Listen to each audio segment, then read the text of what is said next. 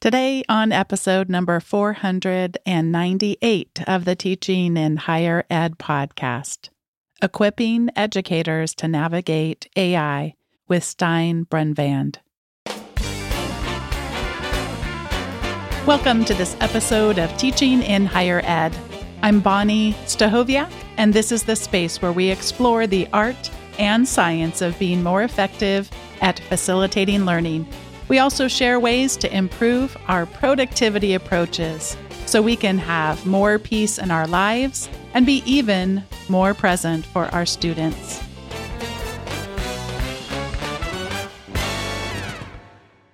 Before earning his doctorate degree in learning technologies at the University of Michigan, Stein Brunvand was an elementary school teacher. He taught third grade for 3 years in the Marshall Islands at George Seitz Elementary School and fifth grade for 3 years in Michigan. Stein is very interested in the enhancement of learning environments through the integration of technology and enjoys working with pre-service and practicing teachers to learn about how this can be done more effectively. In his dissertation, he looked at how scaffolds impact what pre-service teachers learn and notice from videos of classroom practice. While at the University of Michigan, Dearborn, he has investigated the impact of research-based professional development on the integration of technology in K-12 classrooms. Stein is currently serving as a fellow in the ISTE AI Educator Prep Program's Explorations Program, where he has been exploring effective ways to prepare his colleagues to teach pre-service teachers about the use of AI in their classrooms. Stein Brunvand, welcome to Teaching in Higher Ed. Thanks so much for having me. Your dissertation research sounds very fascinating to me.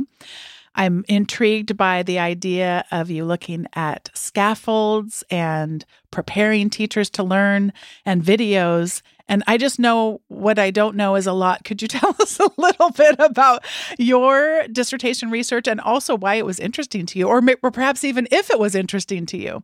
Sure. So as is the case oftentimes in large R1 universities like the University of Michigan, I was one of many graduate students working on a very large research project, grant project, looking at the implementation of inquiry-based science units in middle school. And a big part of what we were doing is helping to train teachers to learn how to teach in an inquiry approach. And so my background in video production, I have an undergraduate degree in telecommunications because in a long ago, I thought I wanted to go into television production. And so I was already interested in video. And so I devised a study where I went out into many of the classrooms where they were implementing these inquiry-based lessons and curricula and recorded teachers as they implemented the lessons.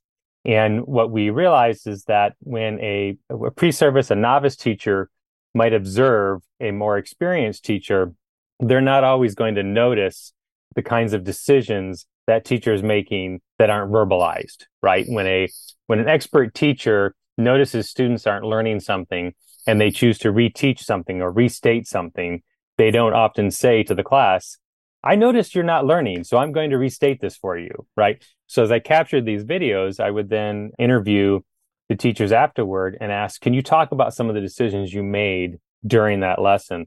And we realized that to help pre-service teachers really be able to learn from these videos, we needed to be able to communicate those things out to them and kind of scaffold their approach to watching these videos so that we could help them notice the important things and the important decisions the teachers were making as they were teaching.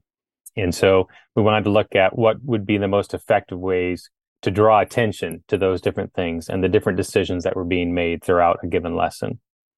It sounds fascinating, and I'm glad I didn't presume that this was interesting to me. But how wonderful when something that we were interested in, we can bring that into a new context in a new way. So rather than you going to work in the industry, as they say, you're working in a different industry, but able to bring some of that curiosity and those skills and passions with you. That's wonderful. So you've been equipping teachers for a while now. How long would you say approximately it's been that you've been equipping teachers? Close to 20 years. Yeah. So when you look back, what would be the kinds of things or a thing that you consider to be particularly challenging for teachers, broadly speaking, to learn? I mean, before you're in the process of equipping them, and then you're going to send them out and be, full-time independent teachers, not under any sort of a mentor or coach. What are some of the things that come to mind for you that are hard for them to learn? So with my area being educational technology, of course, the classes I teach, as I have been working with folks that are studying to be teachers, have focused on technology and the way to integrate technology in different learning situations. What I've noticed is that teaching is a bit unique in a profession in that the students I have all have 12 to 13 years of experience being in front of teachers, right? And so they bring with them those experiences and what they've seen modeled to them as instruction. And that also includes the use or lack of use of technology. So trying to help students reframe their thinking about what teaching might look like is always a challenge. I often find that students, particularly my undergrad students, come in to class and think, well, I know how to use technology. I use social media. I use all this technology. I'm a whiz with my phone. Why do I need this class? But after the first week or two, when they realize the class isn't just about using technology, it's actually teaching with technology and figuring out how to enhance the learning experience through the use of technology, then they start to kind of open their eyes a little bit more to why this might be a useful class. And so part of it is just breaking that mindset of their past experiences and their perceptions of technology and helping them think more about how could we use this tool, whatever it might be, in an effective way to make learning more accessible for students, for instance. And what do you think about as you reflect on those couple of decades about one or two of the major changes that you've seen in those challenges for equipping people? Or is it same old where you still saw that 20 years ago? There's so many parallels, it's hard to separate. Yeah, so of course, one of the challenges is that what we might have available at the university when I'm teaching a class in a computer lab, and I can rely on the internet usually to work, not always, but I can rely on a certain level of technology there. It's not always available when students go out into the classroom, whether it be as part of a field practicum experience they have or their student teaching or where they ultimately end up being employed. And so trying to help them understand that it's not so much about learning a specific tool, but being open to learning what's available to you and using what you have available to you to try to improve the learning experience. And sometimes it's not always a technological solution, right? And sometimes it may be a tool that is not even on the surface, looks like it's designed for teaching, but for something else completely. But if you can approach it with an open mind, yeah, it can end up being a really effective instructional tool. An example that I recall, a student who was wanting to create a lesson for students that were learning Spanish. And she found a site that allows you to, it was a site that sold furniture. And you could redesign your house by putting different pieces of furniture in. And then you could label the furniture. And she came up with the idea that students could label the furniture in Spanish. So they'd have to learn how chair and table and couch and bed and those types of things, which was part of the vocabulary that she was teaching them. So here she took a piece of technology that was really probably never intended to help people learn Spanish or another of any kind of language. And then she repurposed it in a way that was fun for the students because they had a fun time redesigning their imaginary houses while also practicing their Spanish, right? So part of it is just helping students re-envision how technology might be used. And I think that it's not so much about let's learn this specific software or this specific hardware, but let's learn about how this class of software or hardware could be useful and how can we be flexible and adaptable so that we can roll with whatever is available to us. Your story is powerful. And I think about the few people I've had a chance to be connected with through the podcast who are experts in teaching languages.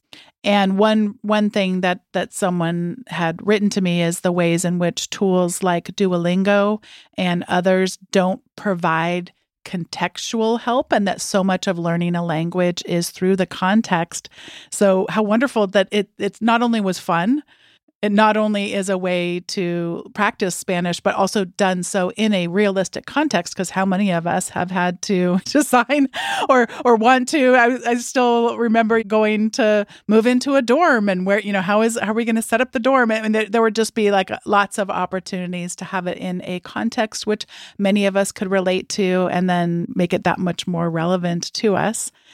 So speaking of contexts, you and I met. I was honored to be able to serve this fall as a scholar in residence for the University of Michigan, Dearborn. I got to interview you as an expert on a panel as we explored artificial intelligence within a higher education context. Before we get to higher education, I'd love to hear you reflect for a few minutes on just the K through 12 context and what kinds of challenges and what kinds of opportunities you're seeing with regard to the continued emergence of artificial intelligence there. And then we'll look at higher ed after that and see what differences and similarities there are with that context. I think if you talk with teachers, both at K-12 and higher ed, but we'll focus on K-12 first, about AI, one of the first concerns people bring up is cheating. How do I stop students from having AI do all their work for them, answer all their questions, write all their essays and research papers? And I understand that, and that's something to be concerned about. But that definitely is something within the context of K-12 that is a concern. I think also the not perhaps understanding the biases that might filter into AI and that may be perpetuated by AI. So having a sense of that, and that what you get as content that is perhaps spit back out at you by generative AI in particular carries with it its own biases based on what it's been trained on, the model it's been trained on. So understanding that, I think that there are likely going to be some cost issues because this is not a cheap technology. And in education, particularly in K-12, we're always looking for what's the education version? Is there an education version that is free or low cost? How can I get access to this in a way that is financially sustainable? And that right now, it seems a little difficult with regards to AI. But I think I don't mean to start off with all the negatives. I just some things to consider and think about. Data privacy, of course, is another concern. But I do think that there are a lot of potential opportunities with AI in K-12 and beyond. You mentioned Duolingo and tools of that nature that can provide intelligent tutors. So not something that just says, oh, you want the answer? Here's the answer and good luck. But that can ask a series of questions to help the student get to the answer and hopefully better understand the concept that they're trying to understand. That can be very powerful and can make learning more accessible for a broad range of students and can really expand the bandwidth of teachers, right, that have 25, 27, 30 students in a classroom, and trying to meet all their needs simultaneously can be difficult. Different tools that can help students support them in their writing. So whether that be for students for whom English is not the first language, or even for students for whom it is, and it still need that support and can help, to go back to a term we used earlier, scaffold that writing. Again, not by doing the writing for the students, but by providing them questions and prompts to consider and helping model writing for them so that they can become more efficient in that area. And now when you start to think about what may be the same, what may be different when we think about a higher education context? Well, I go back to the concerns about cheating, perhaps because since COVID, there's more and more online courses, more and more online learning. And so there were concerns about cheating even before generative AI became such a big deal. And so that has just intensified that even more. I sit on a task force, a generative AI task force on the campus. And it seems like each meeting when we come together, someone shares another example of something either they tried out themselves to see how easy would it be to get an answer or to solve a complex problem they had on an exam, and they're always shocked to see that it's quite possible to do with generative AI.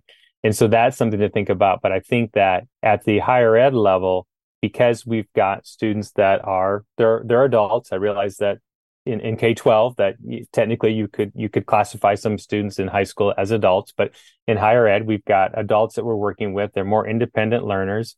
They often have more on their plates as far as things outside of school that's going on, and those pressures sometimes can lead people to taking shortcuts. But I think if we work with students more proactively to help them learn how to use generative AI in positive and constructive ways and be right up front about it, then I think that that's overall going to lead to a better outcome. And I think that's, while we can do that at K-12, I think there are more opportunities, and perhaps we have more responsibility to do that in higher ed, working with adult learners.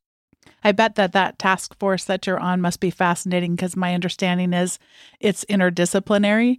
And what are some examples that come to your mind when you're hearing from others, and also your own experience of what are just some of the ways in which generative AI is contributing and has the possibility to contribute in those positive and constructive ways? I realize I could just stop talking and come back, and you could probably still be going 4 hours from now, but just stream of consciousness, what's coming to mind for you?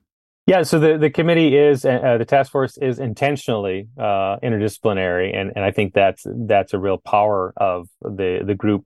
So we've heard my colleague in computer science, engineering and computer science, talk about a coding class that he teaches and how he's seeing coding from students that he's never seen before. And again, he's encouraging them. He's providing guidelines in his assignments so that he's upfront with them about, here's how I would suggest you use ChatGPT, or we have GPT at the University of Michigan to help support you as you develop code for this particular assignment, right? So he's very upfront with them about it. But then I also have colleagues that teach writing in our College of Arts, Science, and Letters talk about their concerns because their assignments are so writing intensive. It's not realistic to say, well, whenever you want students to do a writing assignment, just make sure they're writing there in class right in front of you so you can watch and make sure they don't cheat. But that's just not realistic.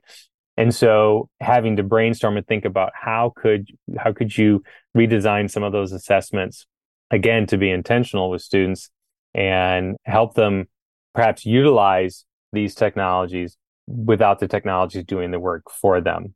And then for me in the College of Education, Health, and Human Services, I'm coming at it from the perspective of, not surprisingly, how do we prepare the next crop of teachers that we are preparing to think about how they can integrate AI in their teaching going forward with K-12 students. So we have some very interesting discussions. We also have folks there that are thinking about it from an academic integrity standpoint, right? And so they're having to deal with cases being brought before them where people are being accused of cheating, but how do we determine what the evidence is, other than a faculty member saying, this just doesn't look like the student's writing, right? And so then how do we negotiate our way through those types of situations? Would you mind sharing a few ways that you make use of generative AI in your life? Yeah, so a colleague of mine, we've been working to revise. We have a master's in educational technology and a bachelor's in instructional technology, and we've been revising both the programs. We're going to rebrand them as degrees in instructional design and learning technologies. And one of the ways we've been using generative AI is to help us come up with course descriptions, learning objectives, a program overview as well, as a first pass, as a first draft, so to speak. And what's really helpful is because we both have the backgrounds in this area, then it's easier for us to look at what the content that is provided to us and kind of interrogate that a little bit. And it's not that we couldn't come up with these course descriptions and the program overview on our own, but coming up with a reasonable prompt to give Chat GPT and have it spit something out at us that we can look at as a starting point in a matter of seconds and start to pick that apart a little bit and revise it, it really speeds up the process. And it's been the case on multiple occasions where there are things that we hadn't considered that come up. And so it's almost been like pulling in another expert to say, well, have you thought about this? And so we can pick and choose what we like, we can revise, and it's really sped up the process of curriculum redesign for us in that case. Yeah, and I certainly don't want to parse words with you, but maybe not bringing in another expert, but bringing in an apprentice who has instantaneous access to a bunch of different experts, but for whom they cannot be trusted to actually synthesize those experts. But since you and your colleague are already familiar with the thinkers and the researchers and the experts, could then yourself probably in a matter of seconds go, oh, no, that one, nope, never heard of that person. So you can suss it out and really, yeah. As soon as I said the word expert, I thought maybe they can edit that out of the podcast because I did not mean to imply that, even though I said it, I did not mean to imply that I view AI as an expert on anything. But yeah, exactly. You're right. As another data point, another form of information that then we can revise as needed. I just feel like there are so many people who are listening to this podcast who are hearing so much about artificial intelligence, but aren't actually themselves using it, but for whom it evokes so many emotions. Our identities are so wrapped up in what we do, and especially when we care. And I've never met anybody who listens to this podcast who doesn't care about their students, about their own sense of integrity of what they bring to their work and their care for students. And so it can be difficult. So I thank you for sharing that, because it's just such a good example. I find myself feeling sometimes embarrassed to admit I in fact, sorry, people that I work for, I'm about to admit something.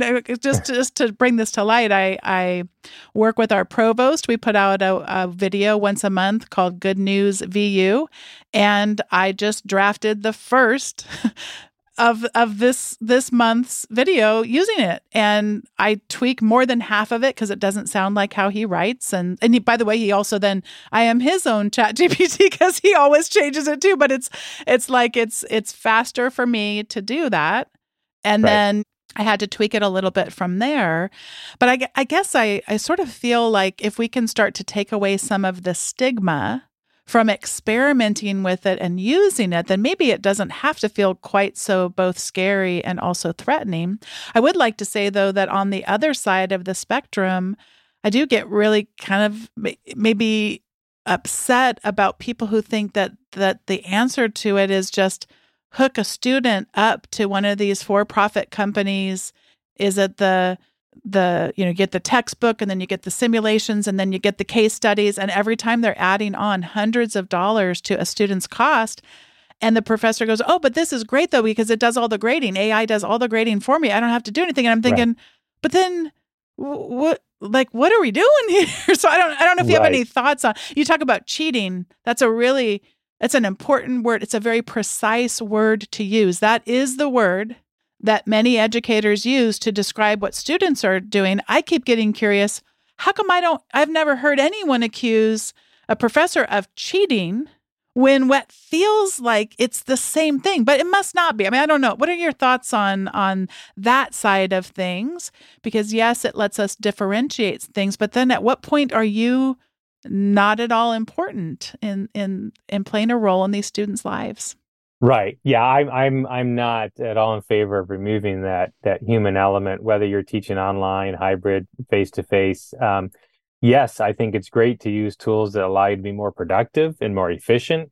But when we get into having the AI do the bulk of the grading for us, then we're not learning about our students. We're not learning what we need to know about our students to truly help them and provide them with feedback. And so I've had students say on multiple occasions, I don't get it, or I don't understand this, right? And that requires me to ask several follow-up questions. Could you be more specific? But if AI is doing all this work for me, then I never get to have that interaction with the student to better understand what are they missing? Because learning that can often teach me what I need to do differently in my instruction. Because if one student's not understanding something, it's likely there are multiple students not understanding something.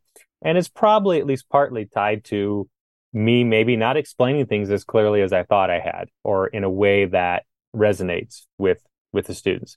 So yeah, I wouldn't want to miss out on that human interaction. I think you talked a bit about the stigma, and I think that's a great word to use for this. It reminds me of some other work I'm doing with another colleague where we're looking to develop a a lesson of sorts or approach to how she might use AI with her class, where she's teaching students about unit planning, how to develop a whole unit for a particular class.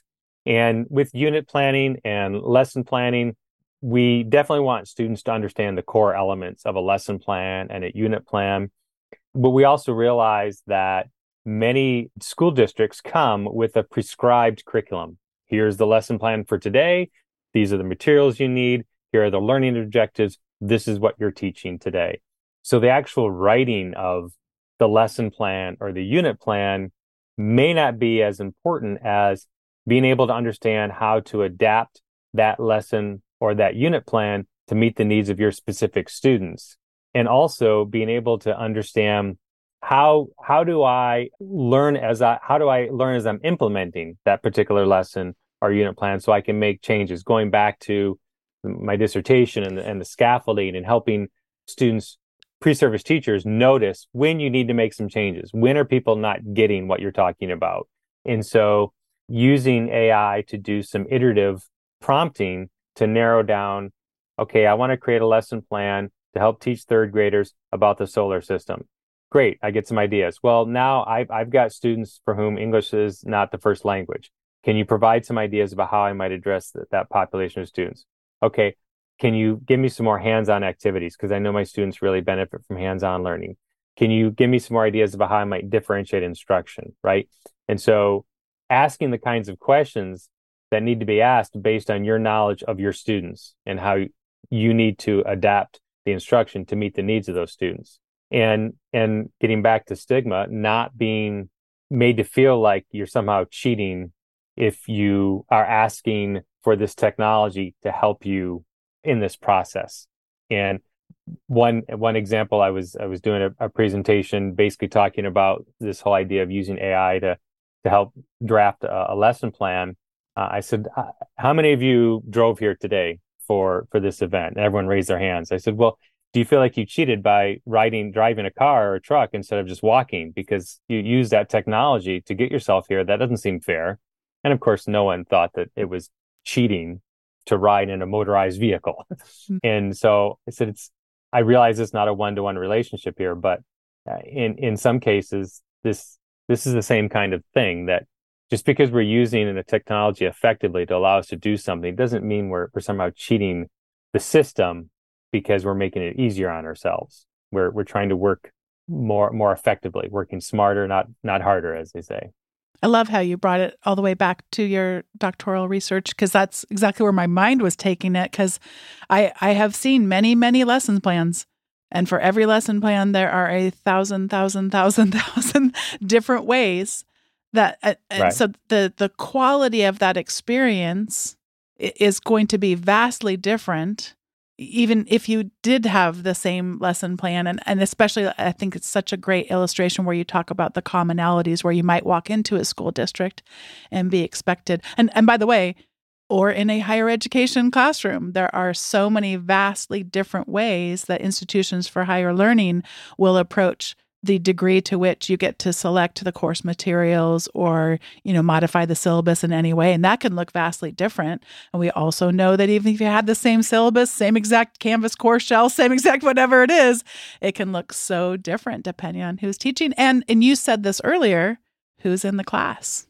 Right. Understanding your students and their needs, where they're coming from is really critical. And also understand how their past experiences, their lived experiences impact the way they approach content, the way they approach their ideas about teaching and learning. So yeah, it's all part of it. Well, this is the time in the show where we each get to share our recommendations, and mine is a bit of a musical one.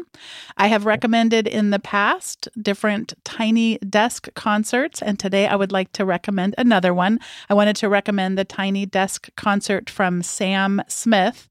Sam Smith is a musician who I am only somewhat familiar with his music. I might on some days be hard-pressed even to name a specific song of his, but oh my goodness, is his Tiny Desk concert ever so much fun. He performs with an 11-person choir and 2 instrumentalists, and when you watch them, they just look like they are having so much fun together. And he kicks off with some songs that people really would associate with him.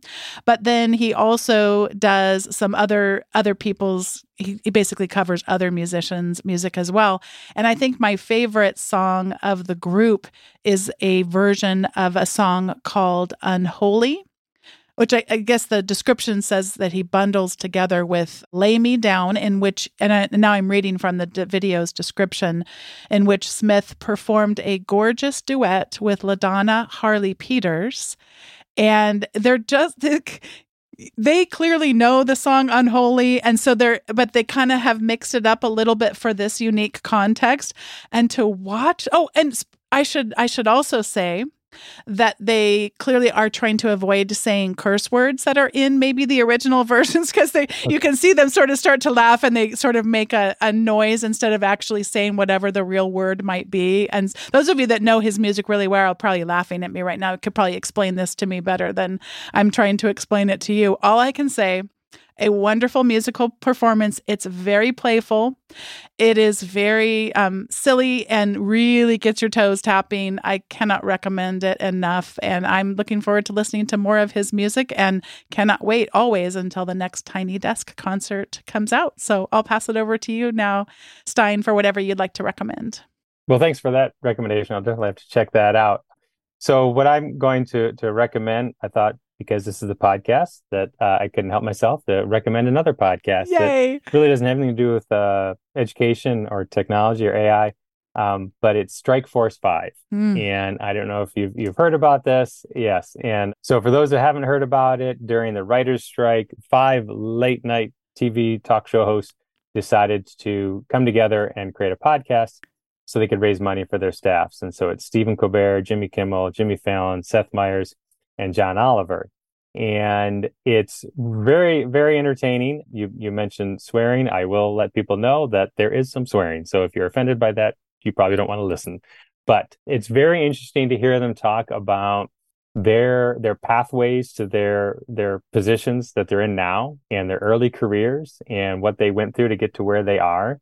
And also each of them takes a turn kind of being host, which you quickly forget who is the host of a given episode because they all just talk over each other and in some cases spend a lot of time making fun of each other, but it's quite entertaining. They do have guests on here and there. They committed to doing 12 episodes, and actually some of the last couple episodes, I believe the strike had already ended by that point, but they kept it going. And I found it very interesting to hear them talk really unscripted without the benefit of their writers, of their researchers, and just hear them share about their experiences in show business. And you can see just how much they enjoy each other's company. And so it was very, very entertaining and kept me going on the commute to and from work for several days. So I recommend that. I had it in my queue, and then I saw that they stopped doing it and the strike had ended. So it is one that you would recommend. It's still going to be more evergreen, that would be enjoyable to listen to despite the time that things are a little different now.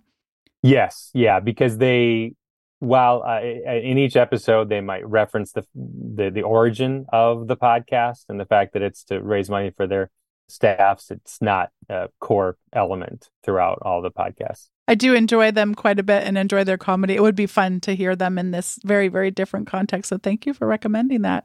And Stein, Thank you so much for coming on the podcast and for sharing this way.